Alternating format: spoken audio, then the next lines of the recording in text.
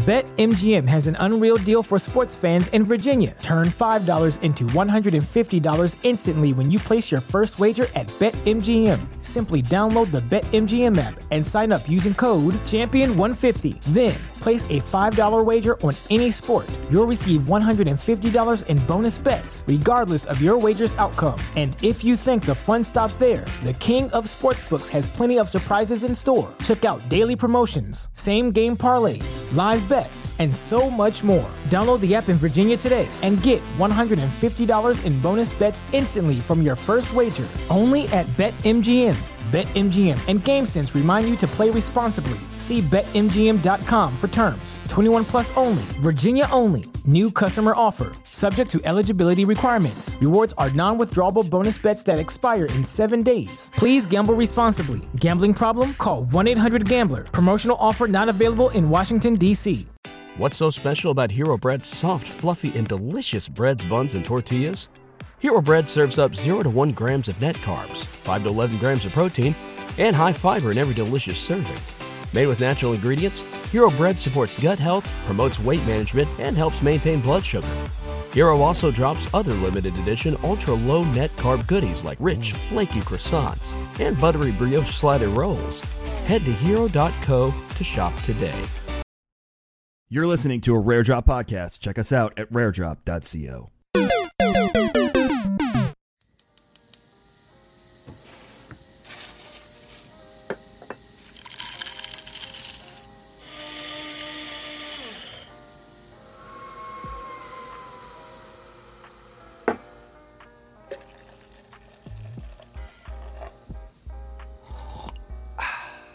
When your coffee is freshly roasted and ethically sourced, it's music to your ears.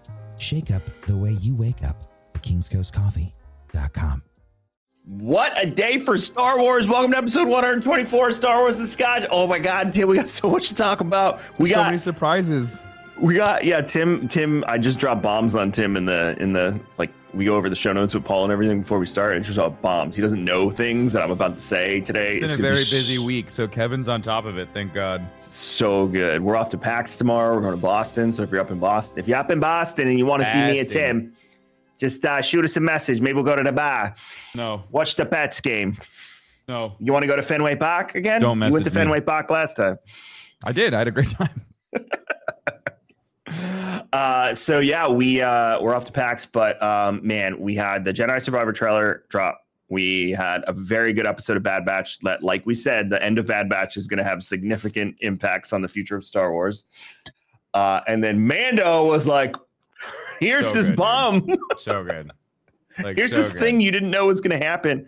Also, we found out that there is an heir to the Vizsla throne, which was very interesting. So we'll talk about it in just a bit. But before we get going, make sure you're drinking that King's Coast coffee this morning, because that is what's keeping me and Tim awake during a crazy week. So I'm going to set the timer on my coffee pot tomorrow morning. That way I can drink it on the way to the airport. Oh, you have a morning flight. I have an evening flight. So 6:44 a.m. tomorrow. That's a fun one. Flight. Yeah, but you can't beat a first class ticket for $289. So wow. Yeah. Had to take that one. I did a hacker fare, some JetBlue on the way back, but I couldn't pass that one up. Wow. So yeah, I'm flying first class, but I'm still not going to drink their crappy coffee. I'm going to not. drink King's Coast. I'm sitting in the back. Really, Tim? Wow. I couldn't find a first class ticket for $200, Kevin. $289. Okay, I still couldn't find a first class ticket for $289. But anyway, kingscoastcoffee.com. If it makes you feel any better, I was at the front of the plane for JetBlue, which is business class. They don't have first class. And then my mom is coming this weekend to see the kids because she has an event in Orlando. Mm-hmm. So my wife and my mother made me change my flight to the first flight out of Boston on Sunday morning. And now I'm in the back of the plane for that. So anyway, hold on, wait. I have an actual sound effect for that. Hold on. Nope, that's the wrong one. Try again. There we go. That was the best. I miss hitting buttons when I'm talking to chat and messing with them. I remember when you would show up and I'd be like, "Hello, darkness, my old friend." Mm-hmm. Yeah, way back when. Way during the golden age of streaming. When it was fun. What? Still fun. KingsCoastCoffee.com. Make sure you get some. I'm going to be drinking some at 5:30 in the morning tomorrow on my way to the airport. GCX, again, Star Wars fans. I have this list of Star Wars related things over here on this yellow legal pad. Leak it. That I can't show you. All right, everyone pause, enhance, and then post it on Twitter. I'll retweet it. It was the back of the paper anyway. Kevin can't stop us if we all work together. Enhance. GCXevent.com/tickets. We got some cool stuff. I want these announcements to go out, but we're bogged down by paperwork. Lawyers are no fun. They suck.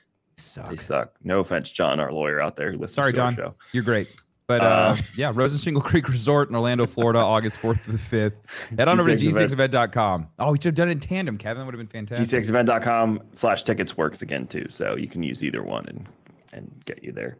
And I got this nice, I know it's not time yet. It's time soon, next month, but I got this nice Lab 77 comfy sweatshirt that I'll be wearing in Boston as well for GCX. Good. All right. So I was taking a picture. That's going on Instagram. That's perfect. Me holding my nipples. It's a picture of you holding your nipples while doing this. Yep, that's fantastic. That's going on. That's a story. Hot. Fantastic. Hot. What do you want to talk about? You want to start with Bad Batch? Yeah, let's get Bad Batch out of the way because it was a short episode and like the really good stuff was like really compressed. It was long for Bad Batch though. It was a half an hour. As opposed to 25 minutes? Normally they're like 21 minutes, 19 minutes. Okay. I mean, like we had two different stories kind of going on at the same time. So like it was really good. So we know that Echo and Rex have been up to, some really interesting things. They're building up kind of like their own little underground network of clones between them and people that are like underground, like they're actual like clones that are still in the Empire. And then they have like makes sense for how we meet Rex and Rebels.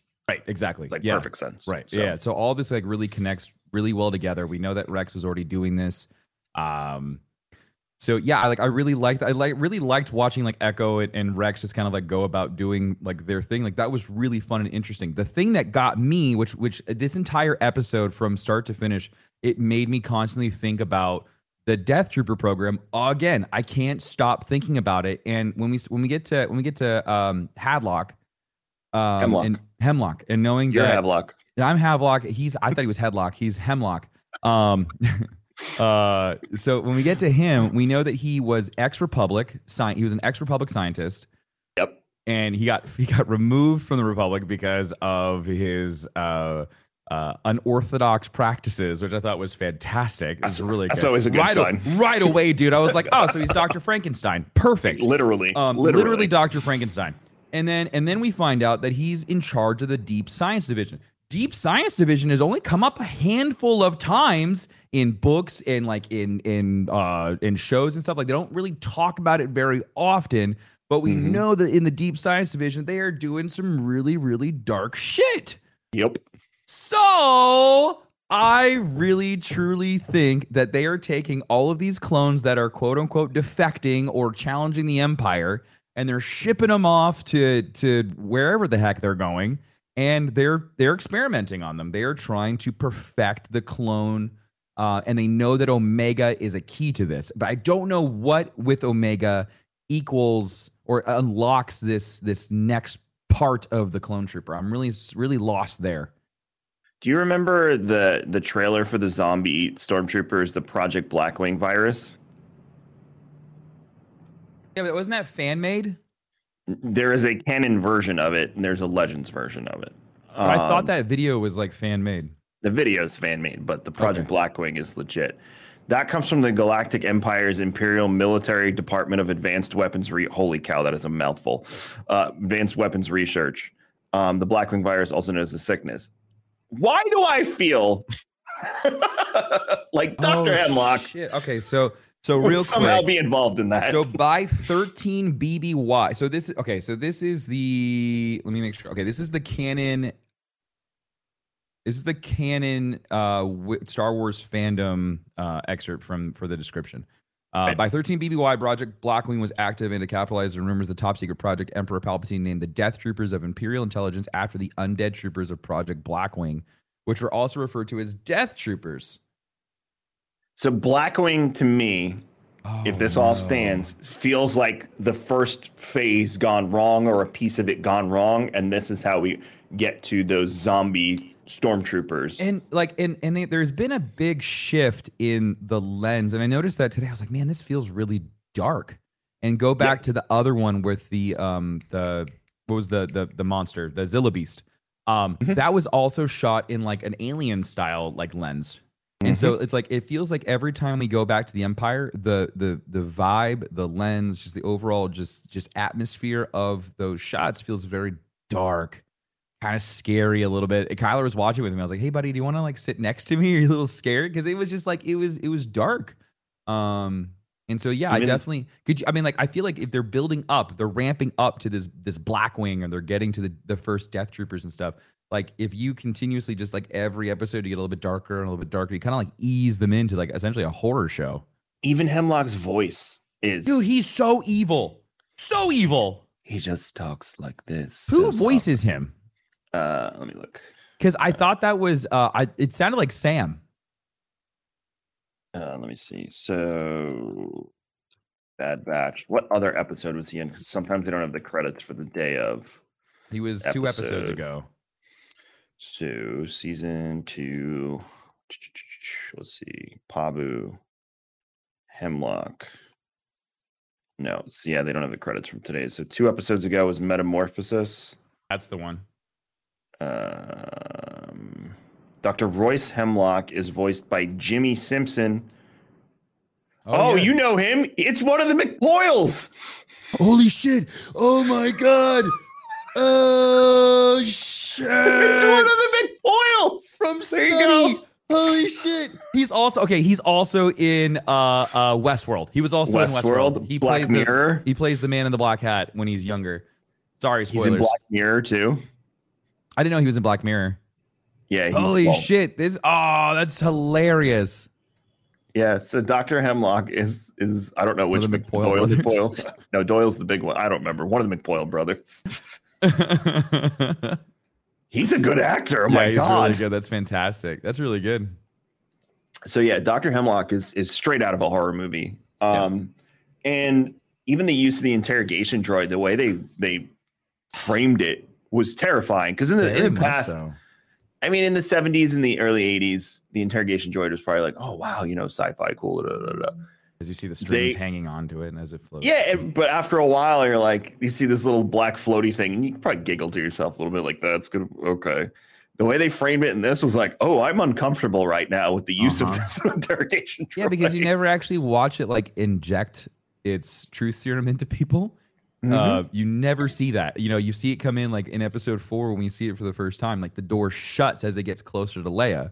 Like you never actually see it like insert the needle and inject them, like all that stuff. So yeah, like it's getting darker and darker. Like Bad Batch is starting to get like to that like teen, like that older teen kind of like realm, which like I'm totally fine with. I love dark Star Wars, so bring it. The other thing that I found interesting from that part was when he radios the message to them that barely goes through, he says Project 88, which has something to do with the Seeker. I don't know if it's a coded message or something along those lines. I couldn't figure out if Project 88 was something that they already knew about or it's something new that he found out about and he was trying to let them know, because when Hunter heard it, like it felt like he kind of knew what that meant. This in mind when thinking about this, the last episode of this season is called Plan 99. Right, and this is Clone Force 99. Clone Force 99, Plan 99, Project 88, and Order 66. Yeah, so we really like throwing numbers up against each other. Yeah, I don't know if there's significance across the board there, but I picked that out. I was like, that's interesting. Why is that? And they're already setting the tone for they're going to leave Pabu, which I'm like, stay there. Well, I love how Pabu is just like back to normal already. Like they went through this massive earthquake and tsunami, and they're just like, everything's back together. We built the dock. Just like, okay. Island life, Tim. Sick. It's like dude. Jimmy Buffett land in Star Wars. They're like, we'll rebuild. Bring some lava shrimp. They're so happy. We got to Pabu, and Kyler goes, I like the children. Who are the children? And he's just like, yeah, because he likes it because everyone's so happy there. Like, Pabu's just a really nice place, but we can't let the clones be happy, so we definitely have to rip them out. Wrecker looks like he's having a ball. Wrecker is a big just kid. Like, yeah, he's just having the time of his life. And so this is how I say it. They're either going to leave Wrecker there, or Wrecker's going to kick and scream the entire way going back onto the ship. Because I don't think he wants to go. Because everyone's saying like he's an integral part of the community. And it's just like, oh, no. Yeah. We need this huge stone moved. I got it. Oh, I got it. I want to know your thoughts. All right, so connecting this all, let's say Hemlock is building the Dark Trooper program, which you and me are pretty on board with that theory. Yeah. How does Omega connect to all of this? I don't know. And that's what I was saying earlier. I don't know how Omega fits into any of this. Like, we still have yet to figure out what makes Omega so special. We can go back to season 1 and we know that she was having like feelings or inclinations to like bad events, or like when things were about to happen, which originally made me think that she had clone DNA and she had Jedi DNA. It wouldn't be crazy to think that, that would have happened. We had Jedi that were on Camino that were training other clones. They were generals. They were there. They were very much so involved. Who's to say that it wasn't just a Kaminoan scientist who like had some Jedi DNA and just kind of threw it in there? I don't know. I still have yet to figure out why Omega is so important. There's nothing has happened since the first season of when we first met her, like those first like 2 or 3 episodes, we're like, holy shit, Omega might be a Jedi. Or might be Force sensitive. Like that's the only time I remember going like, oh, she's special. Outside of that, and knowing that she and Boba are the same, like they are alpha, she's Omega. Like that's the only thing that we really know about. I could be wrong. Someone tweet at me if I am wrong. You guys have been really good about that. People have been like very active of like, hey, you guys have been saying this, but I'm pretty sure it's this. So thank you. You're all for very that. nice. I don't read thank you for being like, awesome. You're not like mouth breather people. They're like, actually, no, everyone's nice. Like, hey guys, this thing, or you just so you know this thing, and I love the way you all correct us. Yeah, so. I think people know by now that we're not the Star Wars nerds. We just really like Star Wars. We're just super fans. We're not like Alex and Molly who know everything. Yeah, that's why I always go to Alex whenever I have like a question. I'm just like, oh hey, shit, buddy. Did Alex make a video on this? Because he knows that shit inside and out. What's funny is I always think something, and the next day Alex has a video out like, why is blood? I'm like, I was just thinking that. Thank you. So, but yeah, thank you for doing that. But yeah, I mean, like if there's anything that we've missed in all of these episodes, please let us know. But I still am scratching my head as to why Omega. And we know that she's a big part of it. We just don't know why. Yeah, there's a few things. So we could be talking about 2 different parts of this program. Like Omega might have nothing to do with the Death Trooper program. They might just want her back because she might have something to do with the Snoke clone, Grogu, that whole cloning process. And I know we're separated in the timeline, but they seem to be like marrying that whole entire like, how did we end up with Snoke type of situation. That's where this all seems to be headed, in my opinion. Yeah, I really like the memes.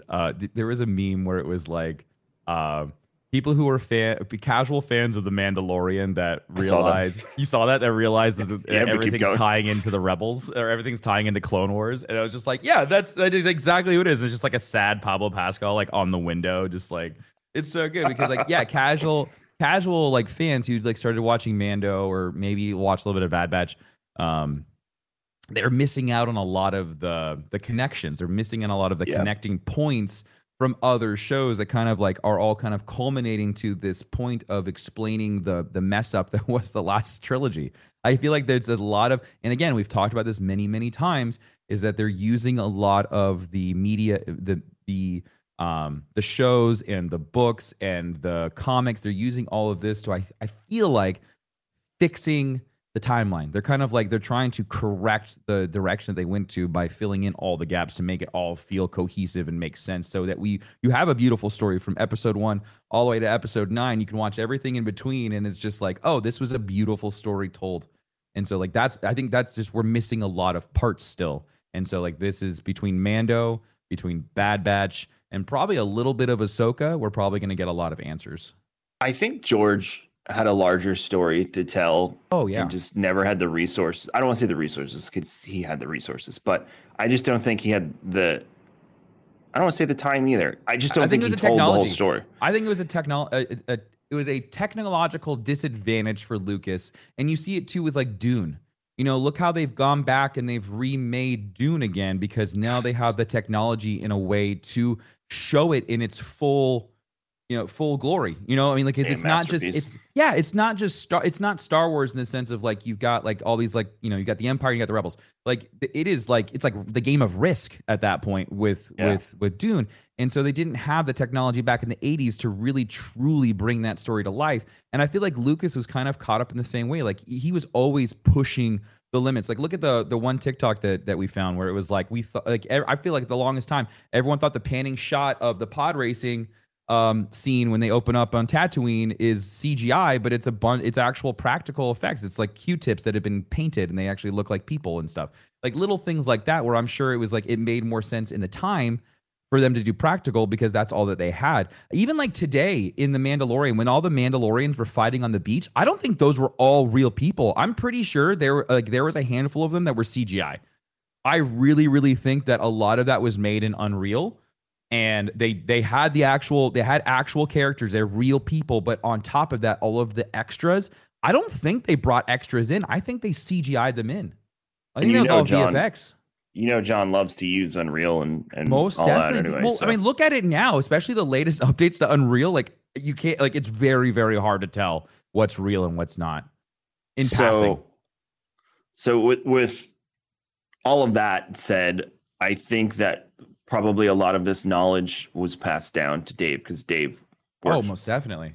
So I'm not going to knock George on this one. I knock George all the time, but I'm not going to knock him on this one. I just don't think there was the space to tell the story at the time. So I'm going to say like things like he probably had the plan to tell us like, this is the clone army started. This is how we got to the stormtroopers, you know, today. Mm-hmm. And Dave probably possessed that knowledge. And now Dave has formed a story around it. Because it's very important to the story. Like, how disconnected did that feel 3 years ago? And we're like, well, how the hell did we get from that to that? Yep. You know, like, how do we get from clone troopers to Finn talking about being stolen as a child and all that? So it's just nice to fill in the blanks with stuff like this. And it's fun. You ever see the meme with the girl in the club? She's got the drink and the guy's like yelling in her ear. Yeah. And I've seen the one that just says me watching Star Wars with anyone. That's us. So yeah, but when I tell that, you know, I sit down with my wife and I watch Mandalorian or Hunter watches Bad Batch, he asks a ton of questions or she wants to know stuff. So it's nice to have the knowledge and fill in the blank. And then you get that makes sense like that. So, cause when Bo walked in last week, she was like, why is everyone standoffish? First of all, that guy's family, the Vizslas, hate her guts.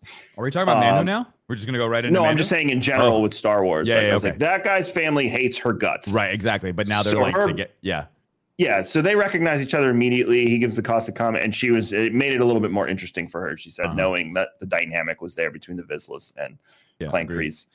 So, so we're seeing the blanks filled in with Bad Batch. And again, I feel like the Bad Batch is literally for, like, I don't want to say super fans, but the fans, the ones who've watched everything. Agreed. Yeah, this is definitely for the people who love Clone Wars, who love Rebels, and like you want that, like, the filler. Because I think you could still live a very happy Star Wars fan life without ever watching an episode of Bad Batch. And you'd be fine. Like, you would be okay. Like, it really does just fill in the very, very niche holes that we kind of like have found ourselves in, where it's like the people who really want to know like the intricate details of the Star Wars universe. So secondary to that, I will say this, and this is where we go from here with Bad Batch. The next episode is called The Summit. After that's Plan 99. So the Summit is going to be what Hemlock and Tarkin were talking about. So this is going to be a meeting between the two just evil mofos that are running the show. I think it's going to be more. I think we might see Palps and Vader in that. We could see all of the Moffs that are already like in power. We could have Grand Admirals. I mean, like this could be the next planning stage for like what they want to do. I think he's going to introduce the Death Trooper program to them. Mm-hmm. I think he's going to explain like these. Could you imagine? I would be, because we've been talking about this for 2 seasons. I would freak, Kevin. I think this is it. And then the Bad Batch is going to go to whatever the planet's called. I always forget the name of it, where his laboratory is, and they're going to encounter their undead friend.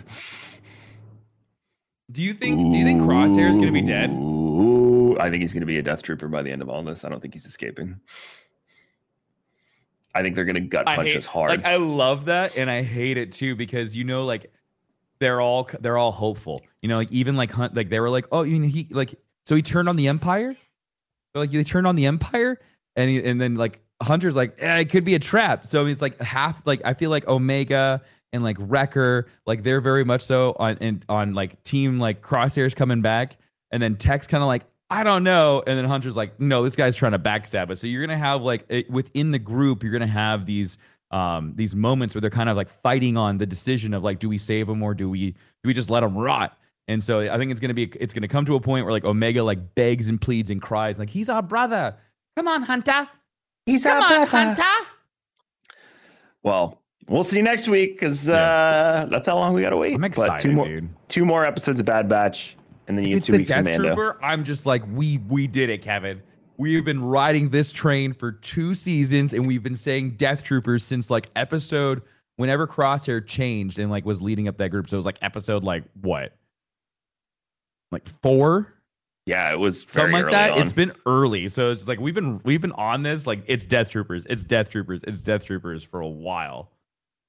God, I hope it is. I'm gonna feel so silly if it's not. So, moving along, Jedi Survivor dropped the story trailer on Tuesday or Monday. I can't remember. Monday, God. I think. It was Monday in the middle of my stream. Yeah, no, I saw that. And then I went to your stream to watch your chat go ballistic on you. I was like, lots of interesting information. So the biggest thing that the whole internet took away from this is that Merrin is in street clothes, essentially. So you learn more about Merrin, it seems like, in the book. So we talked about this last week, that if you want to know like everything that happens in between the game 1 and 4 years, game 2, 5 years, 5 years. It's 5 years in between game 1 and game 2. A lot has happened. And book 2 picks up, or the book picks up 2 years after the first game. So there's been a little bit of development and whatnot. I really like, so far, Merrin's relationship with Kel is really fun. I really like that, and I'm very excited to see where that goes. But yeah, it's gonna be like, I feel like the book is gonna be like, from a storytelling perspective, I think you're really gonna want to read this book before you get into Survivor. You said that plays into the new co-op situation you were talking about? Okay, so in the trailer, this is the biggest thing that I grabbed from it, is that there is a like a buddy system, it seems like, that you can call in like Merrin to do an attack. So it seems like you'll be able to, a lot like Guardians of the Galaxy, where you can like build up. I think we talked about this. We even said like a Guardians of the Galaxy style Star Wars game would be sick. Well, I mean, you're kind of getting it in the sense of like, you'll probably get to build up different buddies and like level them up and, upgrade them and things like that. But there's it was like Kel was fighting, and all of a sudden Merrin comes in and she like does her thing and then bops out. But in the book, they talk a lot about her Dathomirian experiences and like her dark magic and stuff that she uses. They talk about her ability to essentially disappear, and they like really explain it in a really cool way. They talked about how like, when your body doesn't exist anymore, your brain doesn't have like the senses from all of your different feelings and like your skin and everything else. You're not getting that. And she's like, it feels like you don't even exist anymore. And she talks about like how it just all of like just like the experiences that she goes through. And I thought that was really cool because it helped bring Merrin to life for me, because you really don't get to experience her all that much in the first game. She kind of shows up at the end. You kind of like have this like power struggle with her, and then she's your best friend. So like it kind of just you really don't get to like hang out with her all that much. And then his master, is her name Seer? Yeah. She like, so shit's going on with her. We know that when we pick up in the game, she's like, her hair's gone. She looks like more of like a Diablo monk. She's got like tattoos on her face and all that stuff. So her character has evolved. That's how she looks in real life, by the way. Yeah, no, she looks like a freaking badass. The thing, what I find really interesting is they talk about how she is in the book when you pick up, and they talk about how like she's beat up and she's tired. She's just had enough. And so it'll be really, this is just like the first 2 chapters. And so I'm excited to see like how she progresses to a point where she becomes essentially like a sage. It looks like when you find her in the game. So that'll be fun. We know we're going to Coruscant. We confirmed that in the trailer, which is so good. Yep. So I'm wondering if they used leftover assets from 1313 to build Coruscant for Respawn. No? You don't think we're going to go to the underbelly of Coruscant? I don't know how they would have been able to get assets from 1313. EA. EA wasn't the one making 1313. EA was the publisher on it. Yeah, but it wasn't Respawn's game. Yeah, but they can share assets. Not if it's in the same graphics engine. Blizzard did that with Bungie.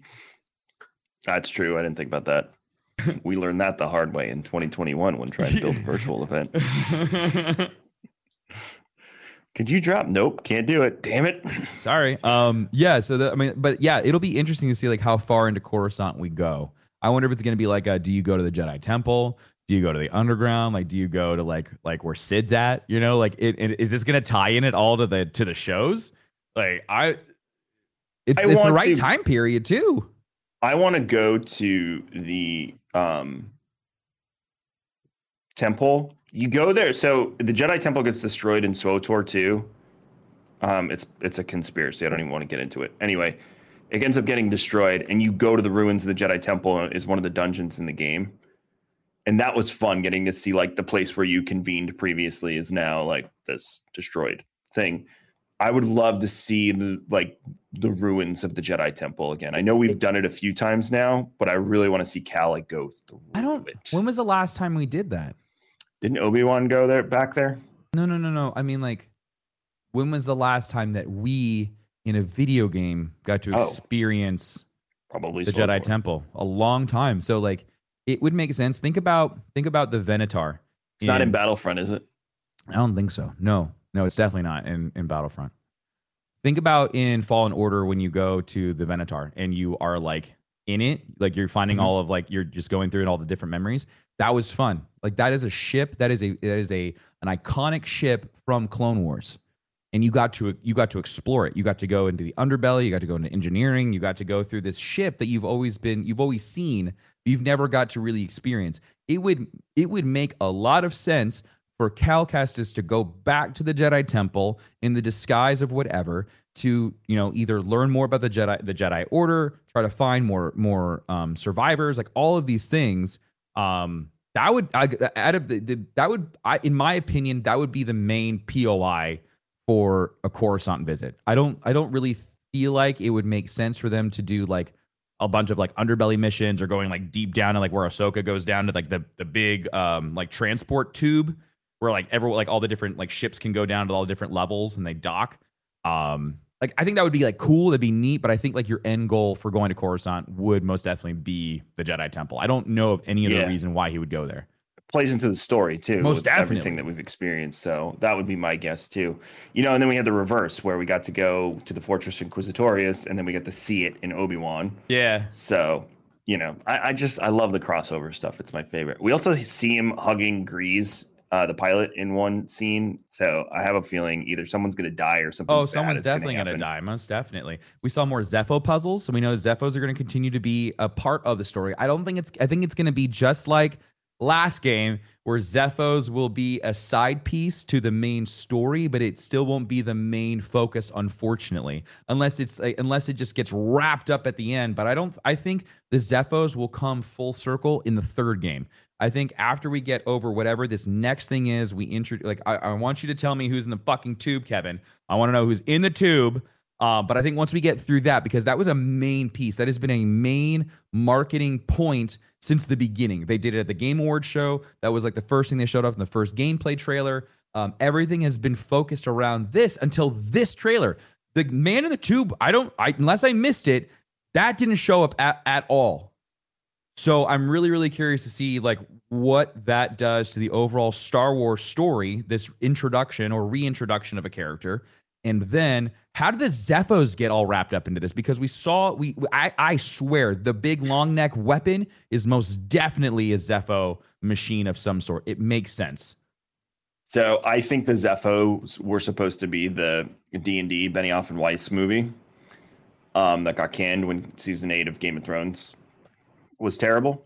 Oh, did you think they were going to try to they were going to try to wrap it all together with that? Well, their movie was supposed to be about the origins of the Jedi and Force users and the Sith and stuff. Okay. So I have a feeling that movie is supposed to be about Zepho. Because that movie didn't happen, we lost context on other projects. Oh, so it was probably already written into the lore and agreed upon by Lucasfilm. And then all of a sudden we're like, hey. That makes sense. Yikes. So that's probably why we don't have a ton of information, but we will get more. We do see the 2 bounty hunters we saw in the other trailer, so I think they're probably going to be main characters in it. One of them we think might be the Gendai Dirge from the old Tartakovsky Clone Wars cartoon, from the old one. Oh shit. Yeah, Alex did a video on that actually too, but yeah, there's a potential for either it's the same race Gendai, or it's the same character, Dirge. It doesn't look like Dirge looks in the comics, which would be my reasoning for saying no on that. Mm-hmm. But the potential is always there for slight changes. Now for the good part, Tim.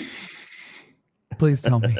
For the love of God, tell me. This comes from thegamer.com, but it was all over on Monday. The new Star Wars Jedi Survivor story trailer has confirmed one popular fan theory about the new Jedi character who we first saw waking up from the back to tank. Hold on, let me move this over so I can see Tim's face. Hold on, first. Where in that trailer did it show off that? What did I miss? They're narrating the whole beginning of the trailer, and you don't. They're the one holding the yellow. They're the one holding the yellow lightsaber. Oh, okay. All right. Well, that explains a lot. Yeah, go for it. Who we first saw waking up from the back to tank stasis in the game's reveal teaser. The hero belongs to the long gone High Republic era, a period of peace and prosperity hundreds of years before the Empire. Star Wars fans were suspecting this mysterious Jedi could have stayed in the stasis pod for quite some time, unaware of what was happening around him. The speculation grew stronger after the game's second trailer dropped in January, where the strange figure talked about his betrayal and can be seen wearing an elegant golden Jedi robe. Jedi Survivor's last trailer features a more detailed look at the clothes, where a clear emblem of the High Republic can be seen, as pointed out by the Redditor Nora the Explorer. And it's circled on this article, which I will send you right now. So the whole thing tie-in with the High Republic in this game? Shut up. So the whole thing, well, it goes even deeper. The era of the Star Wars universe has been explored only in books and comics so far, this era. However, upcoming animated series Star Wars Young Jedi Adventures, currently scheduled to air on May 4th, will offer more information about the intriguing setting of the High Republic. No. Oh. Aside from his robe, a more direct hint of his origins came from the character's quote, "How could you let the galaxy fall to this unworthy machine of an empire?" Clearly, he's not happy to wake up in a completely different landscape of the galaxy and is blaming Cal Kestis and the wider Jedi Order for their fall. That's the meat of it. You can read it at thegamer.com. I wonder if this is going to reintroduce a character that we've already met. So if you look at the lightsaber, it is a cross saber, much like Kylo Ren's.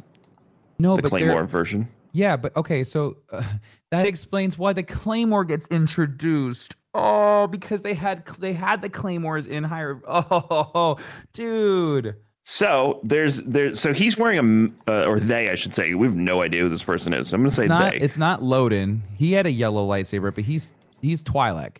It so could that be, doesn't work. What's his face died. The other Jedi with the God, I forget their names now because this is what happens when you try and tell. So this might just be an introduction of a new character, and then what could happen, Kevin, is that if we go back to the High Republic with who's Crow? I am inevitable. Who's this guy? We haven't seen him in a bit. High Republic character. When we go back to that time with the what's his name, Kevin? Elzar Man. No, the bad guy. Bad guy. Oh, Markion.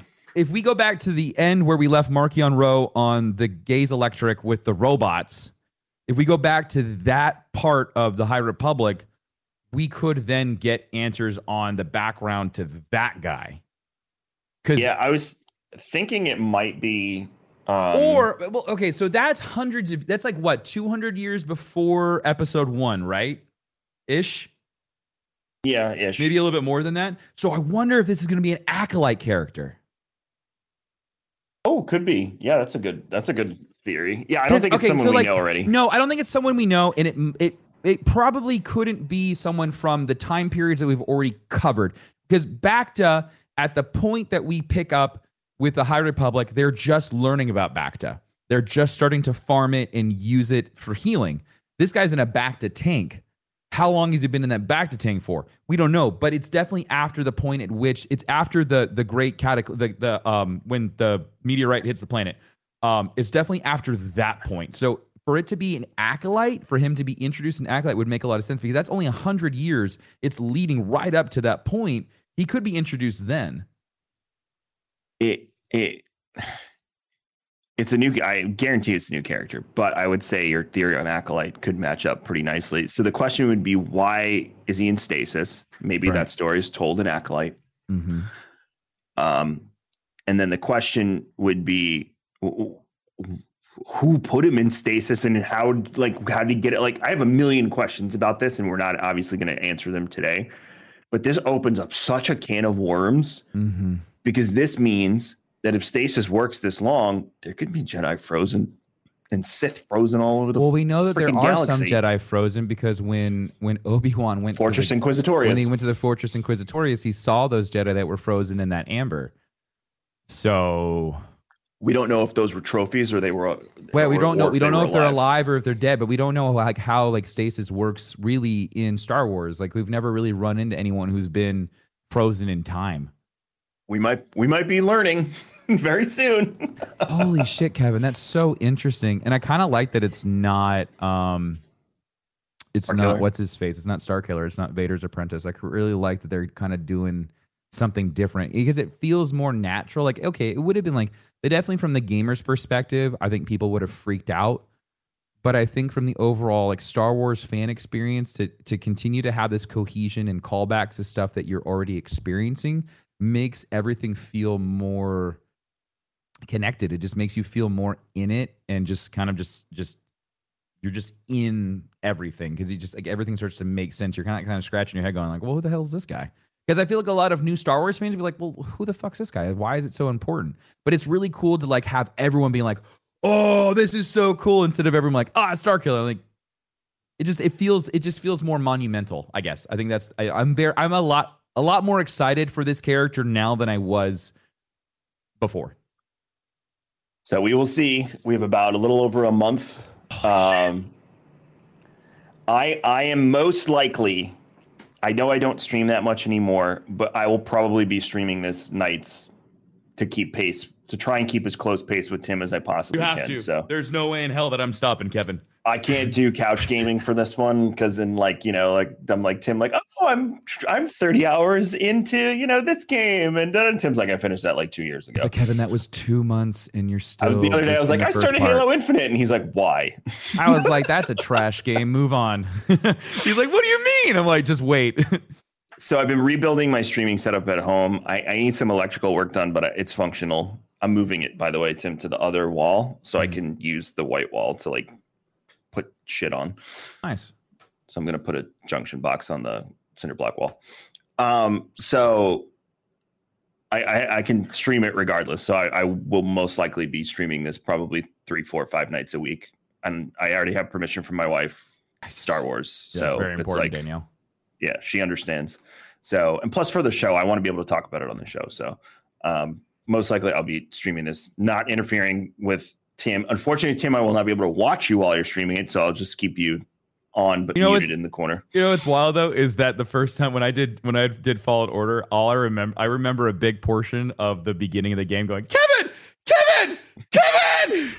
someone get Kevin. You watched me. You came in my stream when I watched the Vader reveal. Because I had just beaten the game, and I ended my stream, and I was like, oh, Kevin's streaming. And I went over to see where you were at, and I had just finished it. And so I was just like, I have to watch this. To this day, I think that was probably one of my top 5 stream reactions captured on. I have the video of it. I just went, because I heard him. And I was like, you knew it was coming, dude. You knew it was coming. that whole so last excited. part of that game was just phenomenal. Masterpiece.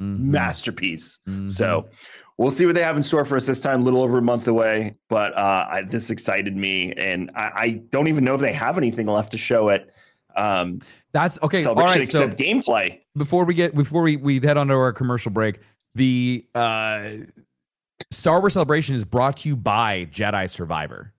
Okay, so just keep that in mind. Keep that in mind that Jedi Survivor is the main sponsor for Star Wars Celebration. And so I would assume that we are going to get way more information dropped on us. And I think this is a huge reason why they pushed everything back, because we were supposed to be getting this game now. The game's been done for a bit. Now they're just polishing everything. And you allow people to just salivate even more. And so I think, honestly, Kevin, I think we're going to get way more dropped on us at Celebration. I hope they do the more theatrical version like they did in 2019 and have like the stasis pod and like, yeah, that was, remember they brought out the Purge Troopers. Yep. It was really good. Yeah. Vince was on stage. It was fantastic. I want that again. Yeah. I'm going to put the stasis pod right there. I love it. Do it, please. Yep. I'm gonna make it happen. All right, cool.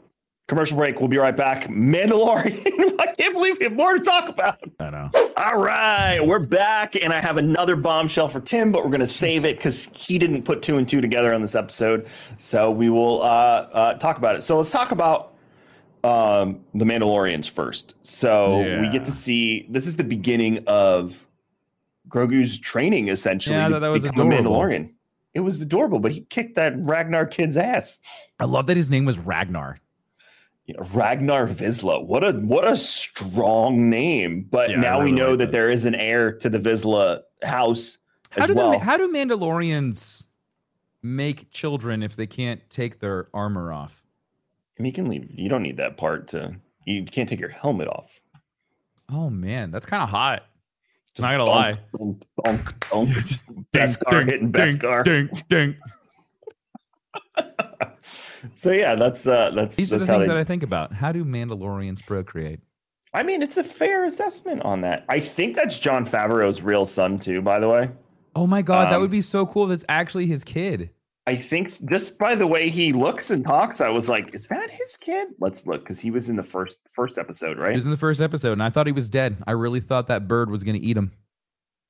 A raptor, which I thought at first was a dragon, because you don't really see it like up close. It kind of just like swoops in, grabs the kid, and then just fucks off. I thought it was a dragon. My son was like, "That's not a raptor." And I was like, "Well, it's Star Wars. Like, suspend your disbelief for just a moment." It's a bird of prey, so then therefore, by definition, it's a raptor. So he's thinking from a dinosaur. He's thinking like that's not a velociraptor. Carl Weathers also directed this episode. I forgot he made a tweet about that this was his episode. He did a good job. He did a very good job. It was well done. I thought all of the action scenes were really fun. I liked the Mandalorian chase, like with the jetpacks as they were like flying. They're like, oh my, I'm out of fuel. Like that was fun. Like that was really enjoyable. Watching Bo just kind of like haul ass with her ship. I love her ship. It has become one of my favorite outside of the Fondor. I really, really like her ship. It is just really cool. And it's like every time I see like her ship or I see the Fondor, or even like with the what was the starfighter, the Naboo N1 starfighter that Mando flies, that's just like a muscle car in space. Like that makes me want a Star Wars Star Citizen so badly. I just want to just collect ships and fly them.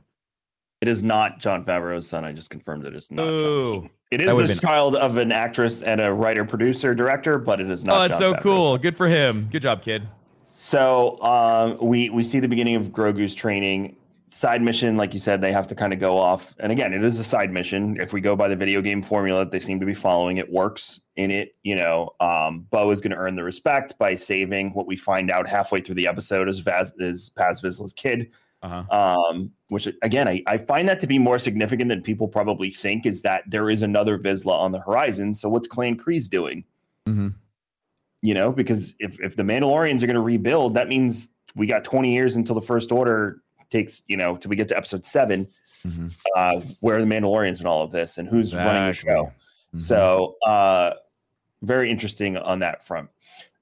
beginning of Grogu's training, which was adorable, and then he get his little new piece of armor. He's got a little chest plate, which was really cute. I thought he was gonna get a shield. I thought he was gonna have this little shield that it just sits sits right there. It's cute. Aside from all of the Mandalorians working together, the Harmony Bo kind of adopting the creed again, which is very interesting. Yeah, I'm a little torn on that. I thought it was really, too. Yeah, I'm very torn on how she is so quickly to accept the way when she was so very much against these zealots last season. So she might just be respecting them at the moment. Maybe. Just to because she knows, she saw the mythosaur. She talks about it with the armor at the end. The armor's like, yeah, that's a vision, cute. So this is the way. This is the way. So she might just be respecting them instead of trying to disrespect them, and realizing that to unite Mandalorians, she really needs to probably respect the different ways. Agreed. Because at the end of all of this, I can't see her not ending up as Mandalore the Great.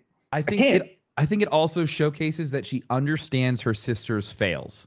Like, she understands that her sister tried to go so far into the pacifist realm and not acknowledge the history and the traditions of the Mandalorian people, which caused a fissure. Now, from a progressive standpoint, totally understand. I get why she did what she did. But Satine was so hell-bent on being a pacifist that she got herself killed for it.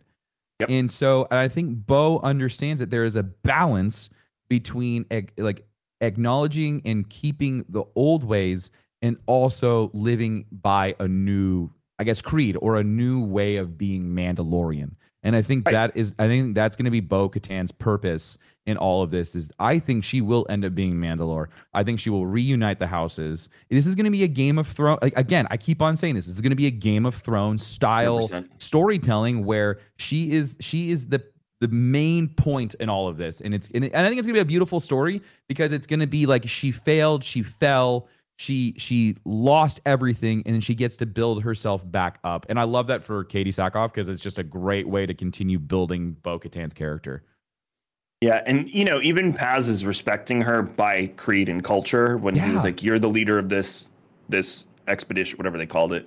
You can eat by the the hunting fire." party. He could have been a dickhead, and he could have been a dickhead and been like, "No, go over there. I don't like you." And she probably would have done it too. She probably would have just accepted it as that's the way. She doesn't know. But for him to give her that acknowledgement and that level of honor of being like, no, you get to sit by the fire. And I thought that was sick.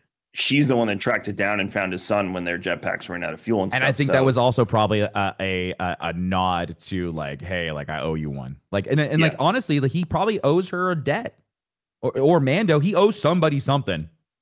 So we'll see how that progresses. I can't wait to see them riding those 3 full-grown raptors. Oh, the little in a later baby episode. raptors are so cute. She's like, we found foundlings. I was like, they probably found more kids that were like still kind of alive. And then the baby raptors come out and they're like 8 feet tall. Yeah, no, terrifying. they will be riding those at some point. Most definitely. This is going to be awesome. When they do the drop ship part, the one scene from the trailer where it's the Mandalorians dropping from the ship, you're going to see guys riding on these raptors coming in for that. Whatever that fight's going to be, it's going to be sick. That's the Mandalorian part of the episode. There is not much meat to the bone. It was fun. Like precursor to what's happening. It was good story. Good side quest. The thing that was poignant was Grogu's PTSD returned. Huge. So it takes us back to Order 66, and it takes us back to the moment he was taken from the Jedi Temple. Mm-hmm. And the Jedi that are protecting him that we saw in a previous flashback are saying, bring him to Kelleran Beck, or bring him to Kelleran. They don't say his last name. Oh, I didn't hear that part. Bring him to Kelleran. You got to watch it's closed captioning. I got to put the only way. I should have put it on. Kyler kept on going like, "Who's that? Who's that?" And I was like, "Shh." First time around, I always watch with closed captioning just so I can see place names. People. I usually do that. I forgot to do it this time. So they're yelling, "Bring him to Kelleran." Kelleran. So no, don't look it up. Don't look it up. Okay. I want your genuine reaction here. So Kelleran, as it turns out, is played by Ahmed Best, who played Jar Jar Binks. Kelleran is the host of Star Wars Jedi Temple Challenge, which is our Legends of the Hidden Temple. It is that character, Tim. It is that character. It is not just, it is him. It is the same character. So they literally tied the freaking game show into the story. That's cool. Right? Okay. So do we have to go watch this game show now? That's my immediate reaction. I was like, I got to go home and watch this with Hunter now because. Oh shit. So because and you know how many people they're probably watching the uptick on Disney Plus of Jedi Temple Challenge right now? Like, ooh, you all watch that show. Because at first I thought they canceled it. It says 2020 dash on IMDb, which usually means the show's not canceled. So I don't know. I remember seeing it was canceled too. So I don't know what's happening here. Anyway, so I immediately said to myself, okay, maybe they're just throwing him a bone because just like he was Jar Jar and then the show got canceled. And he hates and they made him like hate himself for doing that. Like the Star Wars fandom with Jar Jar and him was terrible. So I was like, okay, maybe this is like a new character. But then I went and looked up the credits on Jedi Temple Challenge and it's the same Jedi's name. I was like, oh my God, they're tying the two shows together. And I went, this is his redemption. Anakin and Hayden got his. This is Ahmed Best has now taken probably the most important character in the modern era of Star Wars, aside from Luke freaking Skywalker. I say that with reservations. There's others, but you know what I'm saying. And has saved him from the Jedi Temple. If that's not a redemption arc for that actor. Yeah. I mean, you're right. He gets to actually have like a really cool character now. And were those Naboo soldiers helping him? Yes, they were. And that was a Naboo ship, right? That was Padme. That was the same ship. Is that Padme's ship? I was going to ask you. No, I don't. It's the same class. It is the same ship that you see in episode 2 when Padme and Anakin are flying around. They're going to Tatooine and like all that shit. It's the same ship. Those were Naboo guards. He knows those guards. They knew each other. So there is a tie-in. What? There's a tie-in with Naboo and him. And I don't know what it is. What makes this child so important that Jedi are willing to die for him? And then those Naboo soldiers were like, go everything. Take him. We're dead. We're dead. Like, well, yeah, because his shock troopers showed up. Those were that was some heavy artillery. I mean that clone, the entire chase scene was awesome too. The clone troop transporter that was going through the freaking tunnel and got hit by a train. All that was amazing. It was fantastic. And you're right. It definitely continues to build up the importance of Grogu because of how intense that entire scene was. Why are the clones chasing him? Why are the Jedi sacrificing themselves to get out? That was not like a normal, like, I'm going to sacrifice myself for the betterment of man. That was like, we need to protect this child and get him out of here. But why do the Naboo guards know that? Like, that's the part that threw me off even more. Why do the Naboo guards know that? Why is it Kelleran? They're not just saying, get him out of here. They're bring him to Kelleran. Can we talk about his robes? Freaking awesome with the inlays. They looked like High Republic robes. That's what I thought too, Kevin. I thought the exact same thing. It looked way too ornate for a normal Jedi. I can't think of a time in the cinematic universe where we have seen Jedi with gold inlaid designs on like the pellets of their robes and stuff. Like he looked really fancy. He looked like he was of like a higher order. I don't know what it was, but there's something very, very special about him. He also dual wields like Ahsoka does. Seeing like the green and blue at the same time, fantastic. I love that. So his fighting style is really unique. I want to know more about this guy. And also I want to know, why does he take him out into why does he leave him there? What happened to him? Where is he now? Is he dead? That is not the last time we're going to see Ahmed Best. There's no way in hell. These flashbacks are going to get more intense. They're going to ramp up just like they did for Din in season 1. It's going to get more and more, and then we're going to get to the end of the season, and we're going to get the full picture. At the end of this, I guarantee you, we're going to get all of the flashbacks that we got in season 1, all of the flashbacks in season 2, and it's just going to be one big story. I guarantee you, it'll be an episode that is all about Grogu, and it is just the Clone Wars. Din probably won't even show. He'll be there for the beginning, and then he's going to go into like a trance or something, and it's going to be the entire story at the end. So, yeah, we're going to see more of him. I noticed too, like it's always trauma that Very brings back. So. Like Obi-Wan experienced the same thing, and his flashbacks would come up, in reference to his trauma.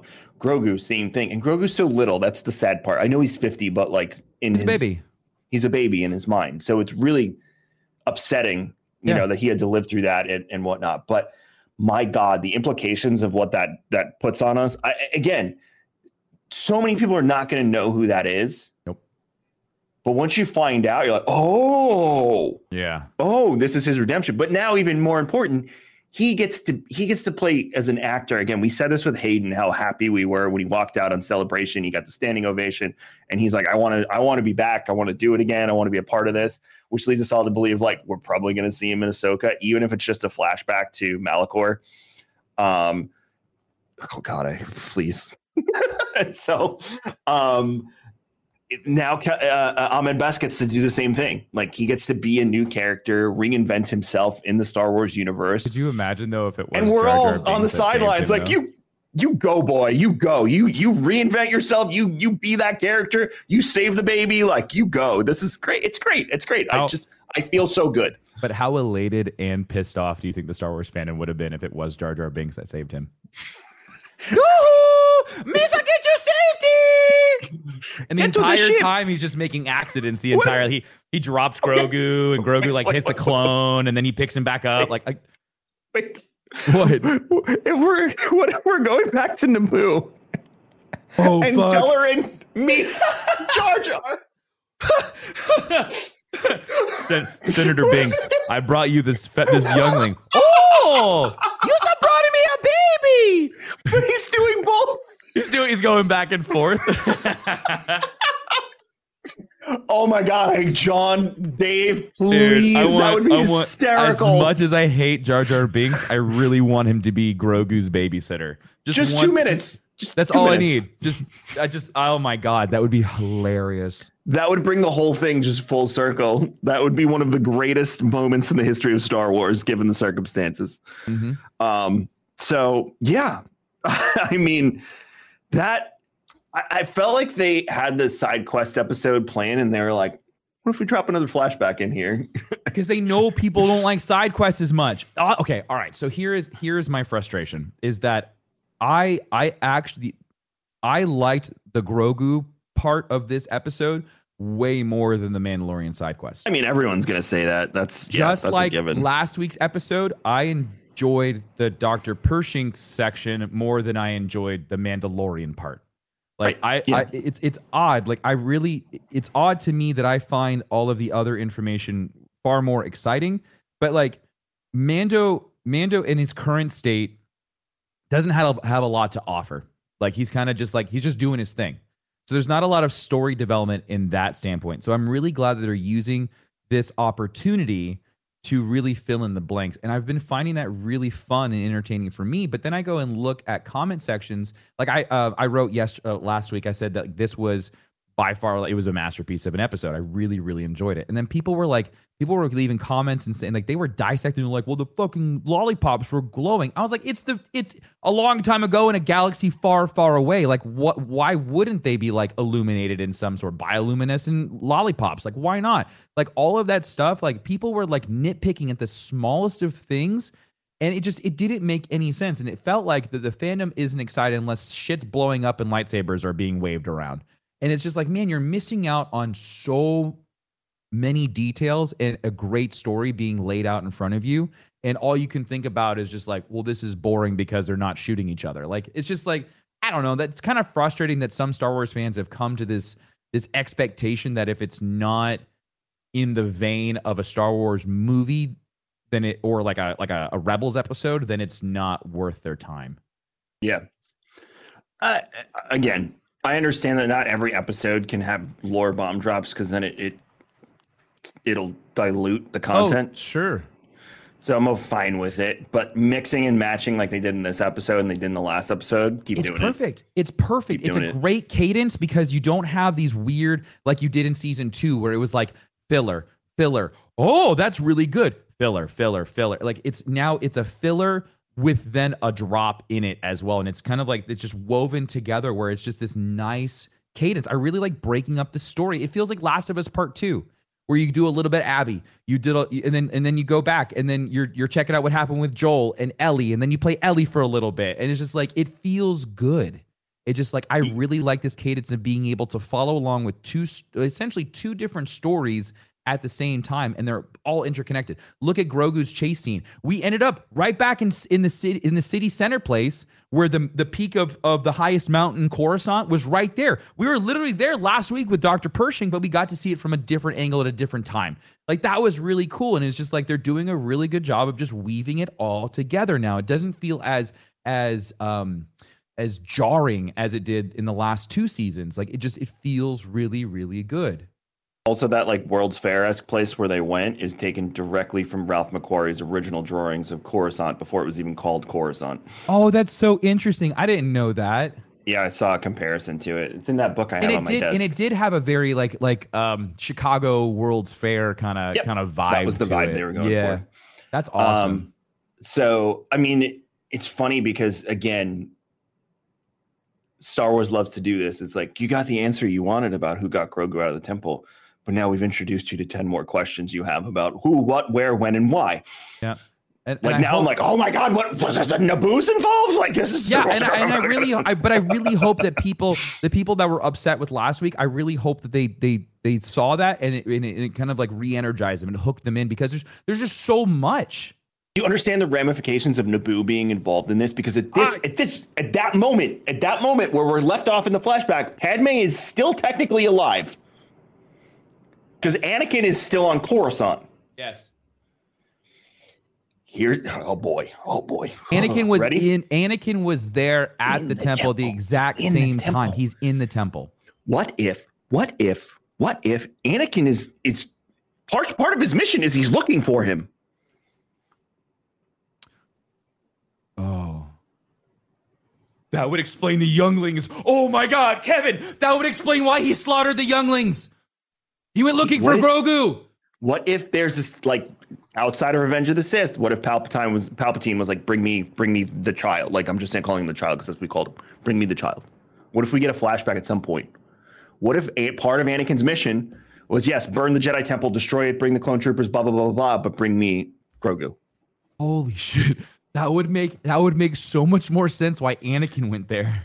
Because even going back to last week if we stick to the Grogu's, probably one of the first Force clones to ever work out, if that's the case, and it was taken from Yoda's DNA combined with Palpatine's. There's also this theory now with all of this with Luke's hand. Remember, originally, I still don't think Grogu's a clone, though.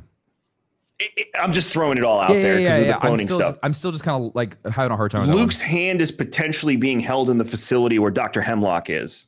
Right. Which leads to more questions about Snoke. But remember, like, we wouldn't see that. That's after Empire, before Return of the Jedi. No, I know, but it's still, the hand is there probably. But it's not there yet. It's not there yet. The only reason why I bring that up is I wonder when we get to that point of like, I wonder how they kind of loop that all in. Right. So once they have Luke's hand in the facility, again, it leads to the Snoke thing. Like, well, now we could take Luke's DNA, because remember in Legends, Luke has a clone. Yep. So, but yeah, what if Anakin was part of his mission was to retrieve the child? And again, it adds to the importance of him. Yeah. And that's why they're like, get him to Kelleron, get him out. Yeah. And that's why Naboo is involved. Maybe that's the big part. Naboo, the introduction of Naboo royal guards. Remember, these are the same type of guards that were protecting Padme, that they were fighting with Padme when they were taking over the capital, taking back the capital from the Viceroy.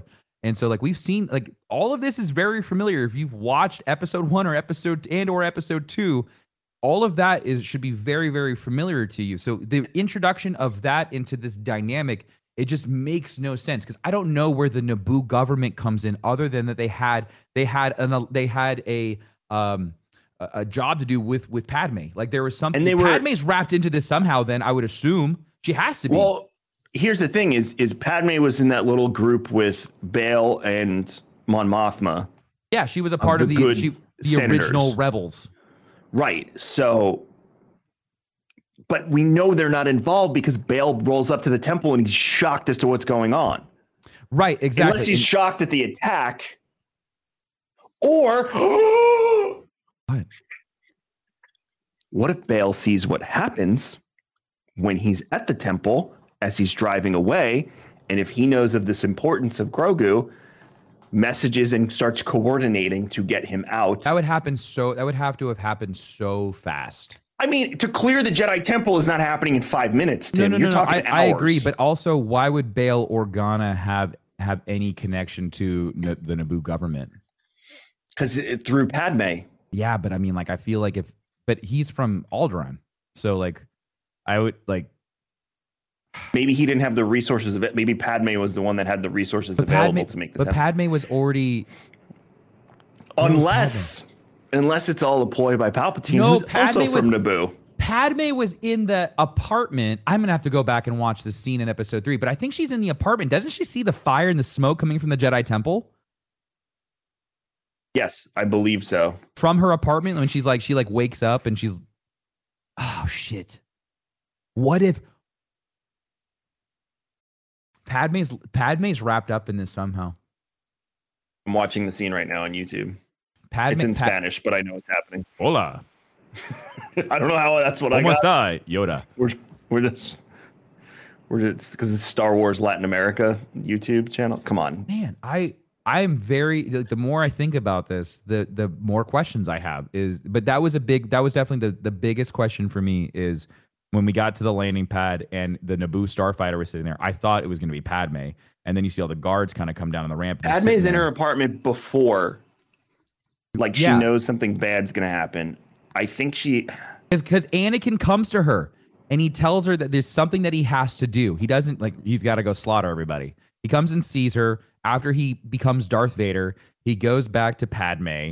He has this lovey-dovey moment. He says, "Stay here. There's something I have to do, and then we'll be safe." And blah blah blah blah blah. She is in her apartment because C-3PO says Master Anakin is returned to the Jedi Temple, and she sees it on fire, and she's worried about him. Yes, you're right.